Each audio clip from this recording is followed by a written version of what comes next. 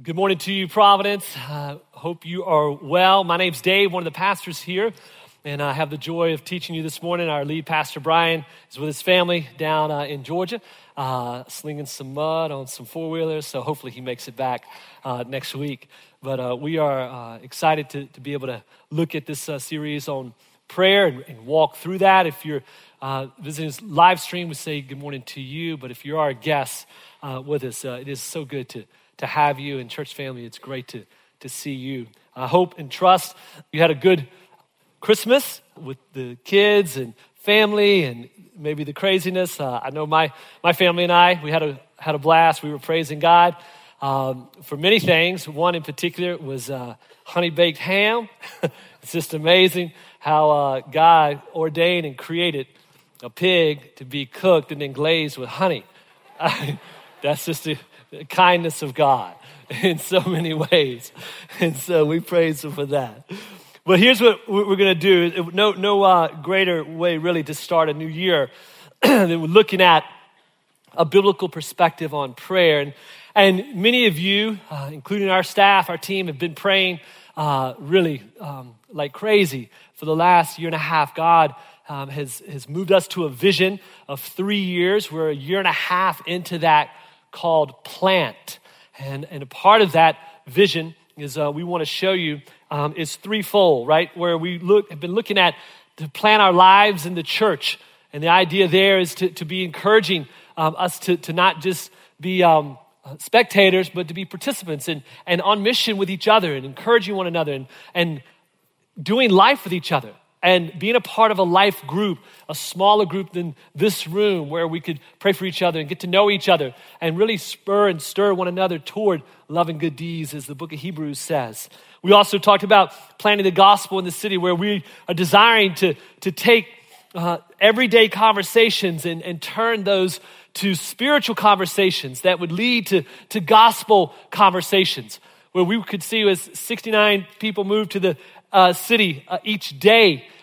People are coming. God's raised up by his kindness and grace this city to be one of influence, even worldwide, and for us to be intentional, to be able to plant seeds of the gospel and see maybe even 1,000 of you watch someone come to faith and trust in Christ. And what a joy that would be to be able to experience that. We're praying that. We're depending on God for that. And the last one is to plant churches in the world. We have 9 church plant partnerships in North America, where God's doing amazing things. In just an hour and a half flight up north to Toronto, 7 million people in that city, with less than 2% of those know Christ. We've got church plant partnerships globally speaking, with many pastors that are in hard areas of the world that we're supporting and encouraging.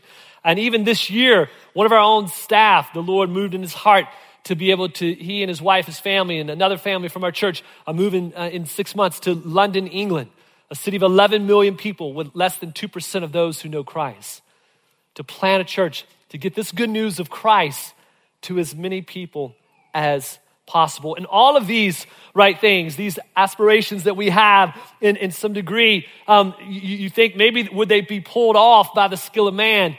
And we say, no, it's not going to happen unless the Spirit of God works, unless the Spirit of God makes this happen. And so we're depending on him. We're praying to him.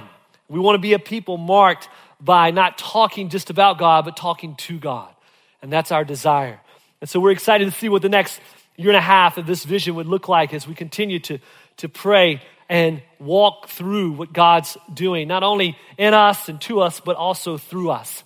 And so with that said, let's pray and talk to him now before we read our text and unpack this morning's sermon, okay? Father, thank you for today. Thank you for the opportunity to be able to, in another way, to call on you, to depend on you, to lean into you, to open your word and have your word open us in a sense, and to be able to read it and have it to read us, and to be able to transform us, not inform us, but just transform us, God, to be more like your Son. So, Lord, would you do a great work through this text, we pray. In Jesus' name, amen. If you don't have a Bible, I want to encourage you You can take one, there's in the seats in front of you. You can have that as a gift from us. Maybe you're new to Christianity or exploring Christianity, and you don't have a Bible, so take that as a gift. We're going to be in that Bible under the seat on page 811. And in your Bible, probably a different page, Matthew chapter 6. So Matthew chapter 6. And again, if you're new to studying the Bible, you'll see a larger number. That's your chapter. And if you scroll down to the smaller number, 5, that will be where we'll read today in our verse. And the context here is Jesus has started his ministry. It's the Sermon on the Mount. Maybe you've heard of that. This is a portion of that. It runs from chapters 5 to 7. But in chapter 6, he teaches his disciples. He's on a mountainside close to the Sea of Galilee, and he's teaching them, he's walking with them how to pray. And this is what he says. Verse 5, this is the word of God. And when you pray, you must not be like the hypocrites, for they love to stand and pray in the synagogues and on the street corners, that they may be seen by others. Truly I say to you, they have received their reward. But when you pray, go into your room and shut the door and pray to your Father who is in secret. And your Father who sees in secret will reward you. And when you pray, do not heap up empty phrases as the Gentiles do, for they think that they will be heard for their many words. Do not be like them, for your Father knows what you need before you ask him. Pray then like this: Our Father in heaven, hallowed be your name. Our Father in heaven, hallowed be your name. Well, this morning I want to show us 3 simple truths about God and prayer. And the first one is this: it's God is concerned with how we pray. God is concerned with how we pray. So Jesus, as he's teaching, right, before he tells us to pray like this, he tells us how not to pray.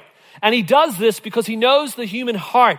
He knows the human heart is inclined to make much of itself and even use spiritual things to draw attention to oneself. In one sense, we are consumed with ourselves. And he knows this. And so from verses 5 through 8, he walks through, you must not be like the hypocrites. They love to stand, they love to pray, and to be seen at the street corners.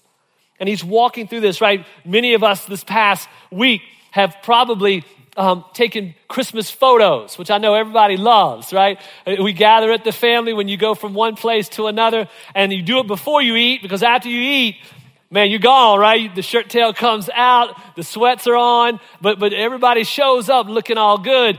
And what happens is when you get that, when everybody, like the whole family, in front of the tree, right, in front of the fireplace, outside, wherever it's at, and you've got everybody there, right, and then you say go, and either a neighbor's come over to take it, or you've got a long selfie stick, or something's happening, right? And you take that picture, and then everybody runs to the phone, right, to pull up the picture, to not see how good the family looks. That's not what you're doing, is it? No, where do your eyes go on the picture? Your eyes go directly to yourself, right? And you start critiquing yourself. Oh man, my hair wasn't looking. Can we do that again? Everybody, let's get back together one more time, right? The shirt's messed up. Right? You don't like the smile. Right? You're looking at your smile, and you don't like the way you smiled. And so let's do that again, right? And what that tells us, right? What that shows evidence in our heart, that we're consumed with ourselves. We're consumed with how we look. We're consumed with us as opposed to being concerned with God. Luke chapter 22 says it like this. Now listen, the context of this verse is amazing because Jesus is walking with his disciples, and as he's walking with them, it's come to the point of Passover. So he's taking Passover, this amazing celebration of God's deliverance from Egypt, right? He's removed, he led the people out. He used a man named Moses to do it, but he led them out. of this bondage, which was really a reflection of the bondage of sin that we're in. It was pointing to a greater rescue. But in this Passover, they're celebrating it. They're there in Israel, and as they come on this particular night, Jesus, as he takes the bread, he blesses it. He takes the cup, he blesses it, and he tells them, he says, this Passover meal, this is actually pointing to me, the Passover lamb. That it's about me. And it's in that context that Luke 22 then says they've taken the cup, they've taken the bread, that it's the night he's going to be arrested, betrayed, crucified within 12 hours. And this is what happens. Now there was also a dispute among them, the disciples that were with them at the Passover table, as to which of them should be considered the greatest. Are you kidding? 3 years walking with the Savior. The Savior has just done the Passover meal with his boys. He's told them what's going to come. He's blessed it. He's prayed. And it's at that table that this is in their heart, right? And it's in this place, right, that this can be in our heart. This could be in our heart where we desire to be the greatest. God, he wants our prayers to not be hypocritical, but heartfelt. They loved, many of these religious leaders of the time, they were not even Christians. They weren't following Jesus. They loved the praise of man more than the praise of God and his approval on them. They wanted the approval of man. And it's shown in verse 5. In verse 5, it says specifically that they do these things so that they may be seen by others.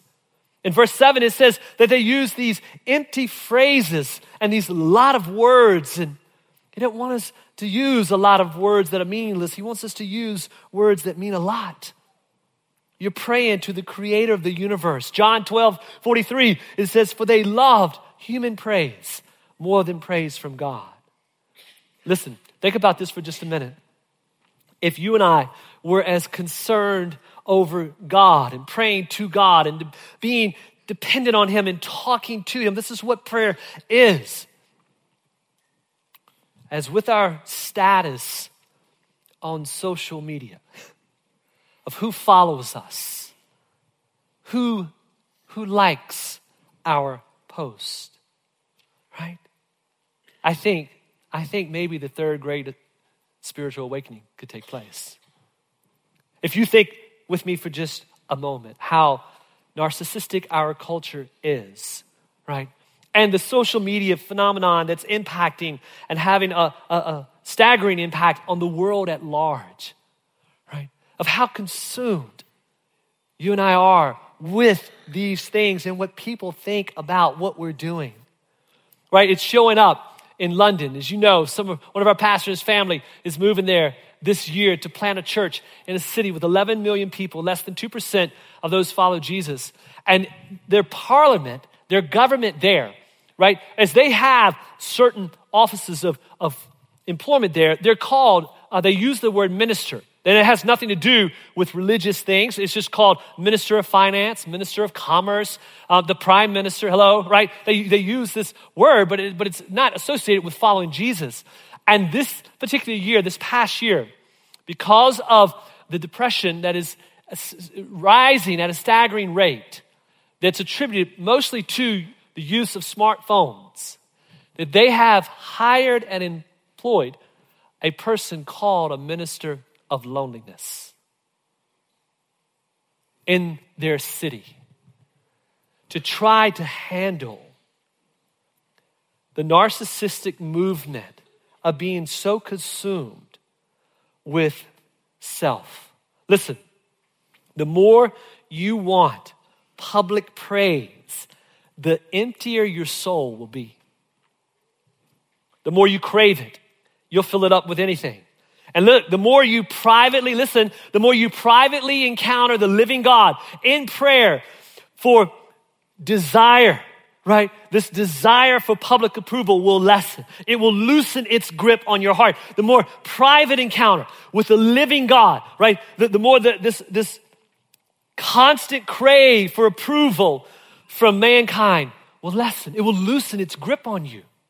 This is what the gospel does. The gospel frees you. Think about this, right? If you're more concerned with having a like on something that you post rather than being loved by God, we probably need to reorient those things.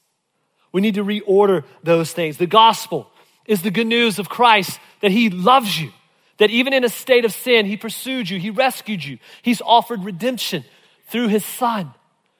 And because of this good news, right, when you apply that to your heart, not only for salvation, but for transformation and walking, the things of the world that so easily grip and entangle us will loosen its grip.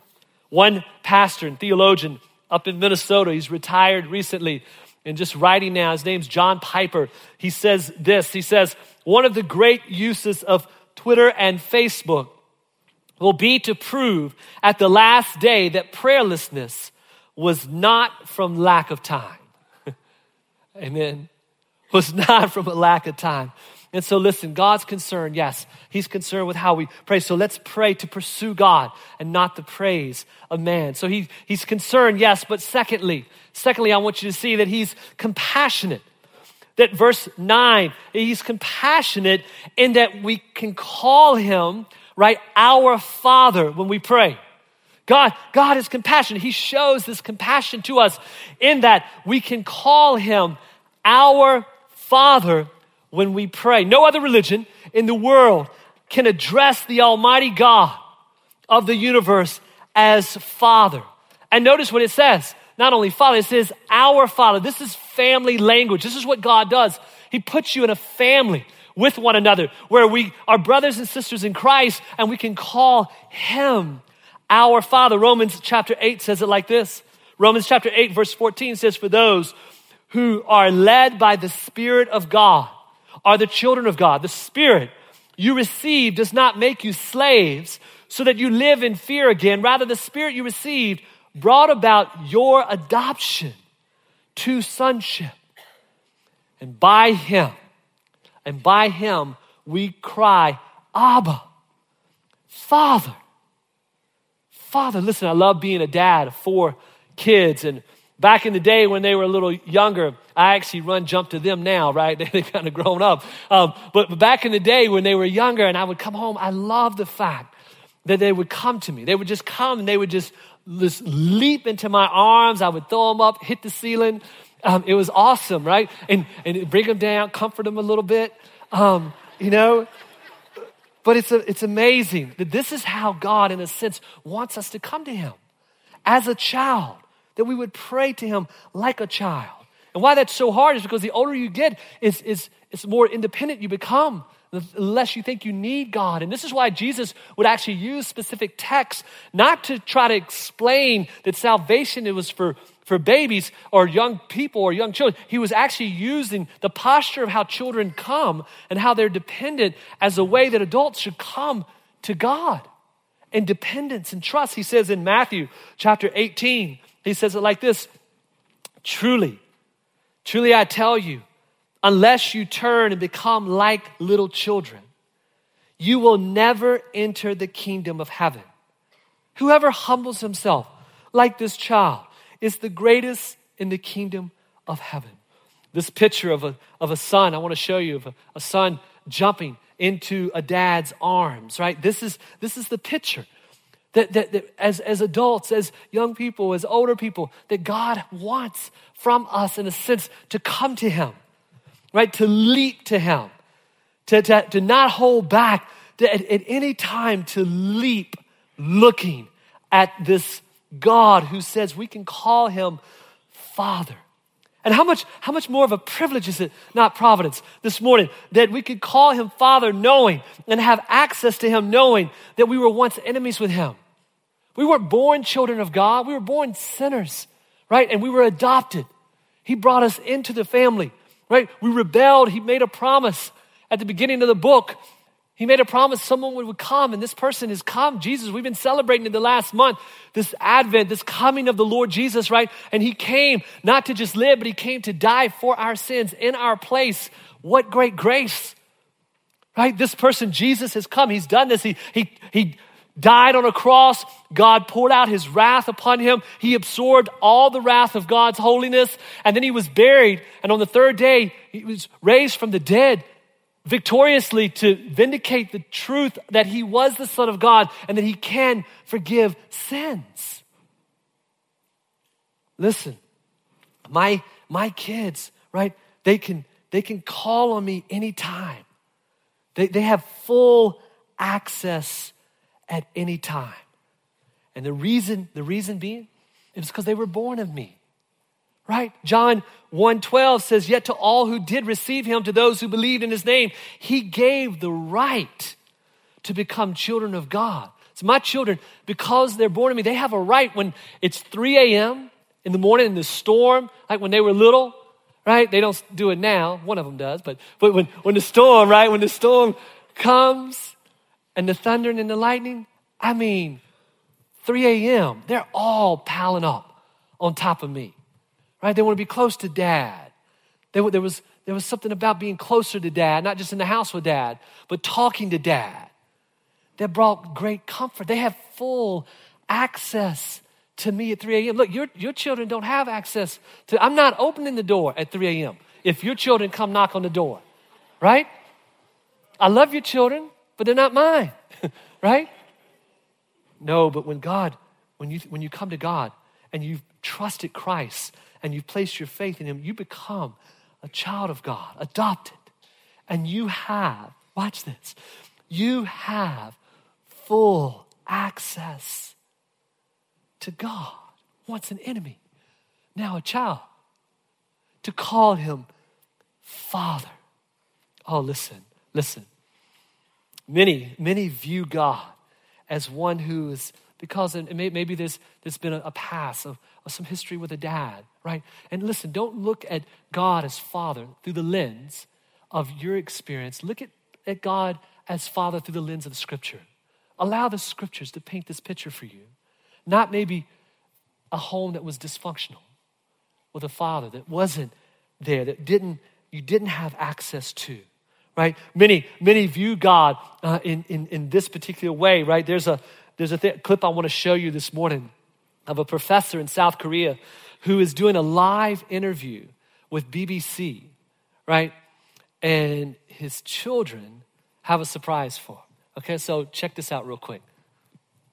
Scandals happen all the time. The question is, how do democracies respond to those scandals? And what will it mean for the wider region? I think one of your children has just walked in. Shifting sands in the region. Do you think relations with the North may change? I would be surprised if they do.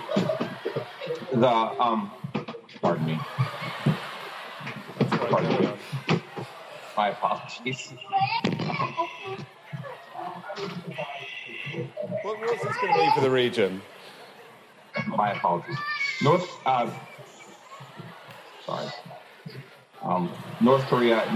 South Korea's policy choices on North Korea have been severely limited in the last 6 months. Oh my. That was a live interview with BBC, right? It didn't go well. This professor is giving an account over some tension between North and South Korea. That was his wife that came in. And as I saw that, right? As I saw that and was on the floor laughing, I also began to think how the door was supposed to be locked, right? The kids got in. And how the door of heaven is never locked for those in Christ. It's never locked, right? When you run to him, listen, the word interrupt is not in God's vocabulary. You can't interrupt him, right? He will never do the Heisman to you, right? Did you see the guy, he gave his daughter the Heisman, right? Not right now, right? No one will ever slam the door. No one will take you from God. No one can snatch you from his hand. The scriptures teach. Listen, you and I have access, full access because of what Christ has done to God. We have access to God. I have access to one house in North Raleigh with a key that fits. I do have the garage code to my in-laws, thank God. You can get to their kitchen and their refrigerator. But I don't have a key. They won't give me a key, and they've changed the garage code a couple of times. Right?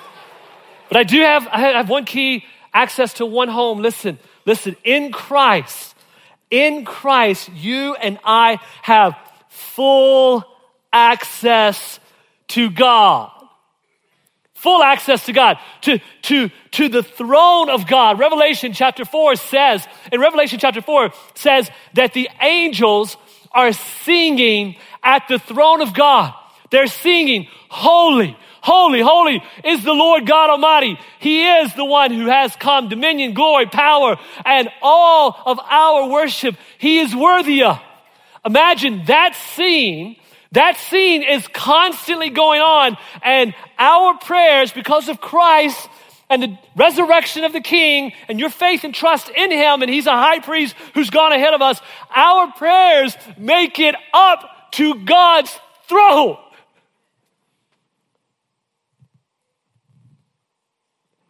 Anytime, every time. As you're walking with Christ and you have a relationship with Him, God says, my throne, listen, His throne of grace. None of us in this room probably have access to any kingdoms or thrones and any governments, housing, mansions, whatever. And yet, we have access to God. We can talk to God. I can't even talk to the God. I don't have access to get through the gate downtown to the governor. I don't have access. I have no access. I can't talk to him. He doesn't know my name. I have full access to God, the creator of the universe, the sovereign one who's made all things. Listen, Hebrews chapter 4 says it like this. Therefore, since we have a great high priest who's ascended into heaven, Jesus, the Son of God, let us hold firmly to the faith we profess.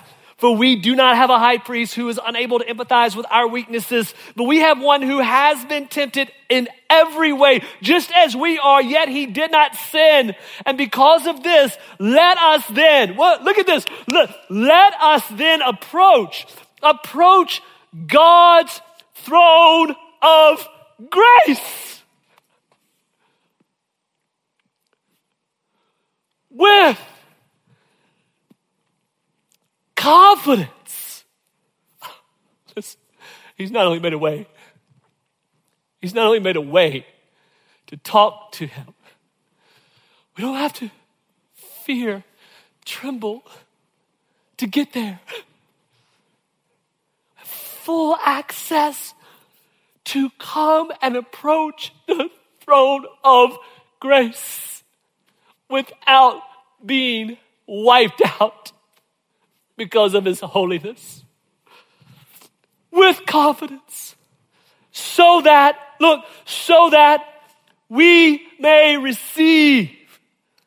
Oh, look what comes flowing from this throne of God when we talk to Him. Look, you and I can receive mercy. Oh, mercy. And find grace to help. Oh, I need so much help. I need so much help to help us in our time of need. Is that landing on you? You can approach God. You have full access to God. Take that for granted. You can talk to Him. What a gift. Oh God, what a gift. So let's trust. Let's trust Jesus. Let's trust Jesus, the Son of God, and pray to God as Father. Oh, He's got concerns, yes. And He's compassionate, yes. He's compassionate. Oh, we can call Him our Father. But He has, watch this, He has capacity. Number 3, God has capacity as He reigns in heaven to handle what we pray. Oh, He's got concerns how we pray, yes. He has compassions and that we can call Him Father when we pray. But He has capacity as He reigns in heaven to handle what we pray. Notice the text. It says, our Father, where? In heaven. Now, Jesus is not trying to give us a GPS location for God. He's not dropping a pin in the text to say this is where you find him. He's reminding us that heaven is over earth and it's a place of authority. It's a place of power, right? It's not limited by land or ocean or mountaintops. Isaiah will say that heaven is God's throne room and earth is a footstool for God. Oh, he's lifting our eyes. He's lifting our eyes to where the Father reigns in sovereign authority and control and says, this is the one to whom you are praying to. And he's inviting, because of his capacity, right, in the heavens, he's inviting us to come to him and bring anything and everything we have. It's never too much. It's never too much. The psalmist will say of God that God says, the world is mine and the fullness of it. Listen, from the smallest of requests, to the largest of regrets, and from the simple fullness of heart to the severity of feeling hopeless. God, listen to this, don't miss this. God has more capacity in him than we have requests in us. This is the God who we call Father. Oh, listen. Everything has a maximum capacity at some point. It's limited. This room is limited with seats, right? One of the largest planes that have recently been made. It's the Airbus A380, right? Show you a picture of it. It's the big one, the double decker, right? Next to a normal size plane. It weighs, watch this, 1.2 million pounds. I'm just not getting on that, okay? How does that get in the air, right? How in the world does that get in the air? It can carry 81,000 gallons of fuel. It can fly a capacity of 8,000 miles. It costs $445 million. And its maximum capacity is 868 passengers. 868 passengers. Everything has a limit except the throne room of God. Except the throne room of God to talk to him. Oh, listen, think about this. The earth, right? That plane weighs 1.2 million pounds. The earth which is a footstool to God. I get home at night, sometimes I'm tired, I put my foot up on a footstool, right? God, right, with this metaphorical language is saying, he's trying to show the enormity of who he is when he says, the earth is my footstool, right? And the earth weighs, you ready? The earth weighs 1,000, not 1,000, nope. I'm so overwhelmed at all the zeros. I can't even say it. I'm not going to attempt to say it. I'm going to hurt myself, right? Let's go with 13, 17, and 22 zeros. 13 and 17 and 22 zeros, right? And scientists have figured out how to weigh it because you can't put that on a scale, right? It would break it. And God says it's my footstool. God says it's my footstool. Oh, the enormity of God. He has capacity, right, to handle all you have. Hebrews 1 says it like this: the Son is the radiance of God's glory and the exact representation of his being, sustaining all things by his powerful word. His word. At his word, he upholds the galaxies. This is who we pray to. This is our Father in heaven. And listen, as we close, let me just say this. Could it be that God would move among us in such a way to stir us to be so dependent on him that whether it's success or suffering, we would cling to him? See, the temptation there is suffering people would abandon. Why, God? And they abandon him instead of running to him. In success, you think you've got it all covered, and so you have nothing to do with God. And would it be that in our comforts, or rather our chaoses, either one, We would bring our praises and we would pray for perspective during the time of comfort, knowing that it won't always be like this. We're all headed to a box in one sense, right? Would it be that God would be so kind that even in the chaos of life that we would cry out to him? We would bring all of our pleas and our praises to God in prayer. And listen, I know it's Christmas time, it's New Year's. You're like, let's do a New Year's sermon, right? And no, listen, let's cling to God. Let's lean into God. Let's depend on him. Let's cry out to him. And God, listen, God forbid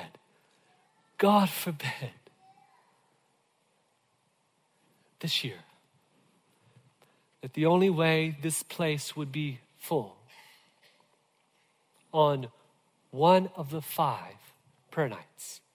5 this year, 365 days, 5 at night. God forbid that it take 2 planes to fly into a building for it to be full. In my 20 years Providence here, one prayer night was standing room only. One prayer night was standing room only.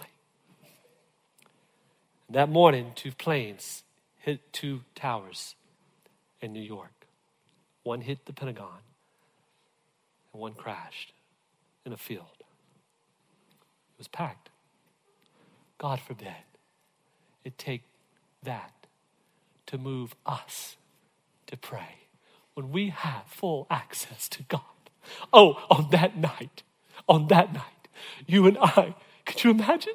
All together, standing room only, some on their face, some on their knee, crying out to the living God. Our prayers mixed in with the angels singing, holy, holy, holy is God. Our prayers making it to the throne room of God because of our great high priest. Could you imagine that night? All of us clinging, leaning, praying to God without 2 planes. Oh, may it be so. Oh God, oh God, oh God, may it be so. May it be so. May he bring a great awakening. Oh, may he do it with us on our face in this place. Let's pray.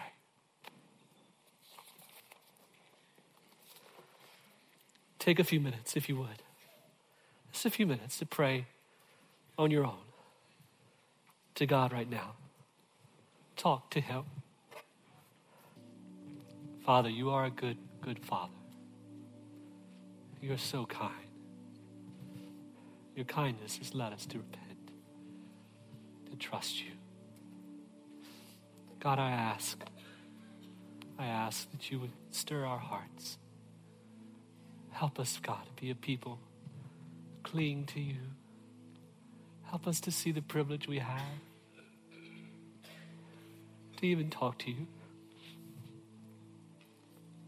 Thank you, God, for granting us access by not crushing us, but crushing your Son instead, raising him victoriously from the grave. Thank you that he's gone before us. It's our great high priest. The veil's been torn. We can talk to you. So God, may this year be full. May it be full of praises and prayers and pleas to you as we walk with you. We get this good news to the ends of the earth. See your Son's face sooner than later. We pray in Jesus' name.